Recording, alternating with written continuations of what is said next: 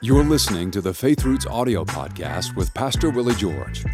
You can watch the full video version of this episode and join the conversation with your comments on the Faith Roots YouTube channel.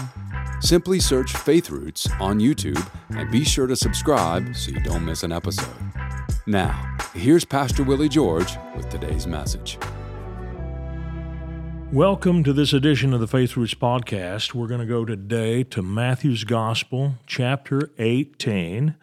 We're taking a look at the fifth different occurrence of Jesus' ministry to children in the Gospel of Matthew. I call it the children's gospel for that reason. There are 7 different occasions where Jesus talked about or ministered to children. This is the lengthiest section, and it's got overall 14 different verses. I'm not going to read them all 14, but there are 14 verses, and all of them do have reference to ministry to children. Matthew 18:1. At the same time, the disciples came to Jesus, saying, "Who then is the greatest in the kingdom of heaven?" Then Jesus called a little child to him and set him in the midst of them. And he said, "Assuredly I say to you, unless you are converted and become as little children, you will by no means enter the kingdom of heaven." Notice that Jesus never one time took a grown-up into a crowd of little kids and said, "Except you become converted and become as this grown man, you will not enter the kingdom of heaven." Never did that. He, on the other hand, took the little child and put him in the middle of the adults. He said, "Therefore, whoever humbles himself as this little child is the greatest in the kingdom of heaven, and whoever receives one little child like this in my name receives me." Wow. Now, the reason that Jesus picked a little child and took him into the middle of the adults and said, "You got to be like him," is because of the spiritual attitude of a child toward his parents is a great picture of how our attitude ought to be toward God. Children approach their parents with utter dependence and grace. They do not come to their parents on the basis of merit. Most children do not think about earning ice cream.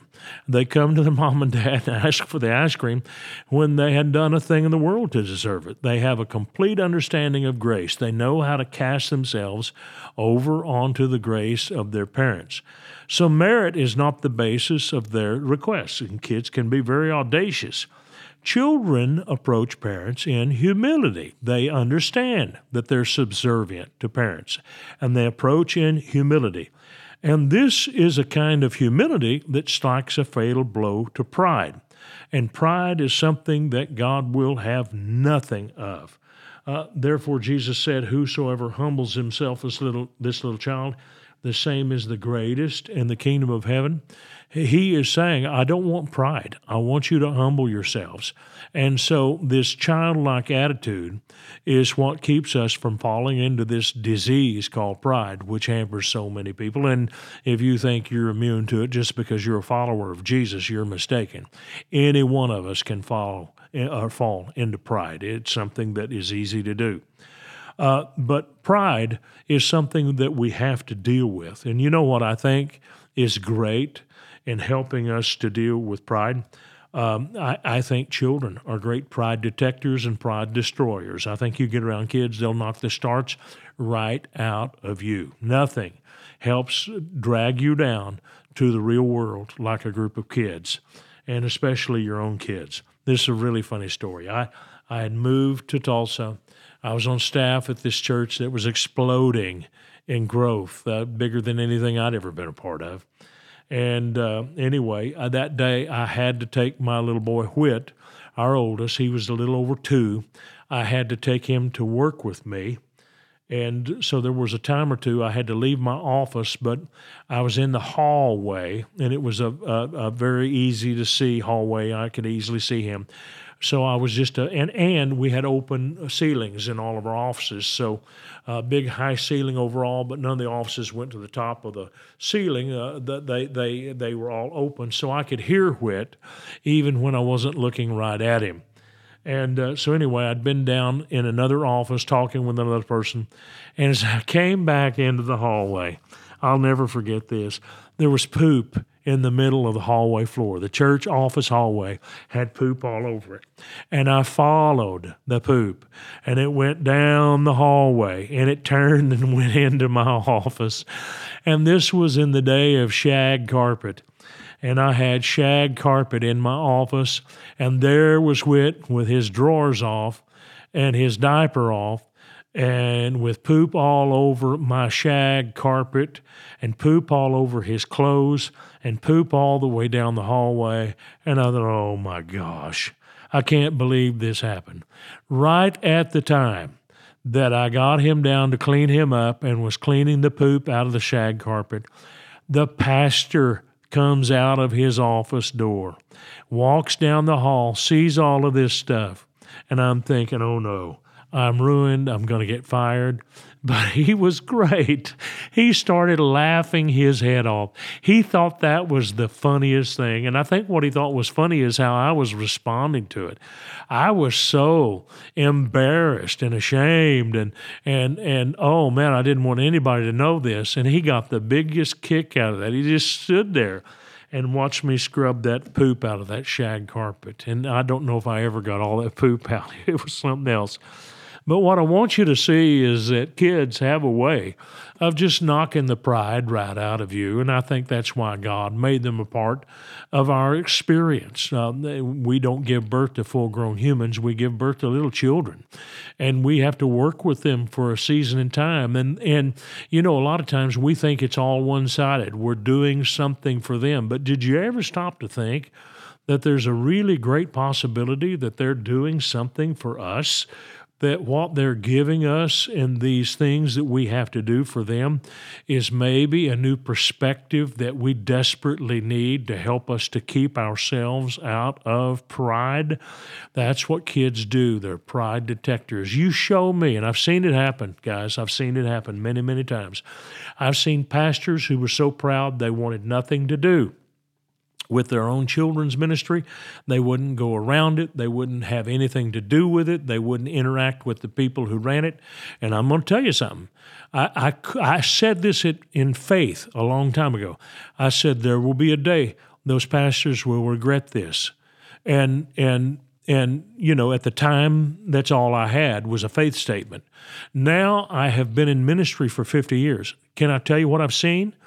I can tell you that those pastors who had those attitudes lost their churches, or their churches dwindled down to nothing. And they lost loads of their people. And I can tell you why they did it. Because their people saw these churches had no interest in their children. Or when the children got a little older, they went away because they knew my church has no interest in me. And I'm going to tell you, that is not a message you want to send. And I don't care how big you are. I don't care how much money you bring. You listen to me. I don't care how much money you bring in. I have seen guys who had ministries in excess of $100 million a year fall because they had no care for the next generation, and the day came when they had nobody to give it to. You don't want that. Listen, we're in this as a relay. It's not a marathon. I heard people say, well, it's not a sprint. No, it's not a sprint. And it's not even a marathon. It is a relay. In other words, I'm to run and run and run until my turn has come to an end and I pass the baton to the next generation. But if I don't honor that next generation while they're young, while they're little, I won't have anybody to pass the baton to. And so what you see here is Jesus is saying, if you want to receive me, receive one of these little children. Now, you know, we don't do it as churches as much as we used to. Churches used to do this all the time, not so much anymore. But having in a good guest speaker was a big deal. And if you could get a really well-known guest speaker, that was even better. And so churches were kind of known, and they made their places known by who they had to come and preach for them. And we all wanted the highest level guest speaker. I have to say, I wanted to do the same thing. Now, I cared about kids, but I also wanted to have guest speakers in who could help put my church on the map. It was an honor to have someone that was well-known come to our church. And so Jesus said that if you receive me, or receive a little child, rather, he said, you've received me. Now, I want to ask you this. What guest speaker can you have that can have a greater impact on your church than Jesus Christ of Nazareth? You can't get a bigger name. You can't get a more robust anointing. You can't get a better communicator. You can't get a more gifted orator. You can't get a greater healer. You can't get one who can draw people closer to God than Jesus Christ. And yet he said, if you receive one such little child in my name, you receive me. So you know what? You can have Jesus in your church every Sunday. Receiving these little kids. Listen to me. Don't think Jesus doesn't see it. He sees what you're doing. He sees exactly what you're doing. And I'm telling you, he rewards accordingly. And I've lived long enough now to see the fruit of this in my own life. Receiving kids is huge. Tell you a quick story. About 3 years ago, I needed to see the business administrator. I went into the church, and I happened to catch him at a time when they were having a staff meeting. So I checked 2 or 3 different offices, didn't find the business administrator, went around to the conference room, and the door happened to be cracked open just a little bit. So I stuck my head in the door just to see if this person I was after was in there. She wasn't. And so my son Whit saw me. He says, Dad, come in. And I said, no, I don't want to stop what you're doing. No, he said, come on in. And so anyway, I went in for a minute, and there were about 10, maybe 12 people sitting in this big table, all the way around this table. They had it set up where you could sit and face each other, so about 10, 12 seats and the collection of tables they had. And so they're sitting there and talking about different things, and they asked me what I was doing, what was going on. They wanted a little update, so I gave it to them, and then I left. Now, as I left that room, this is what hit me. I thought, that used to be my meeting, and I used to be the one to meet with all of the people, and I thought, wow, how things have changed. And I said, I don't carry that load anymore. And sometimes I forget, but I'm not responsible for all of those things they're doing there, and they're running the business of the church, and they've got it all, and they're doing a great job, and I don't have to think about that stuff. And as I was thinking about who was carrying the load of the church, in my mind, I began to go around the room, and I saw faces, 180, 180, 180, 180, 180. 180 was the name of our youth ministry. And as I went around in my mind who was sitting at that table, 80% of the people sitting there were kids that I reached with our youth ministry, 180, 180, 180. And I thought, all of those years ago, I thought I was reaching those teenagers to save them. And you know what? Those teenagers wound up saving me.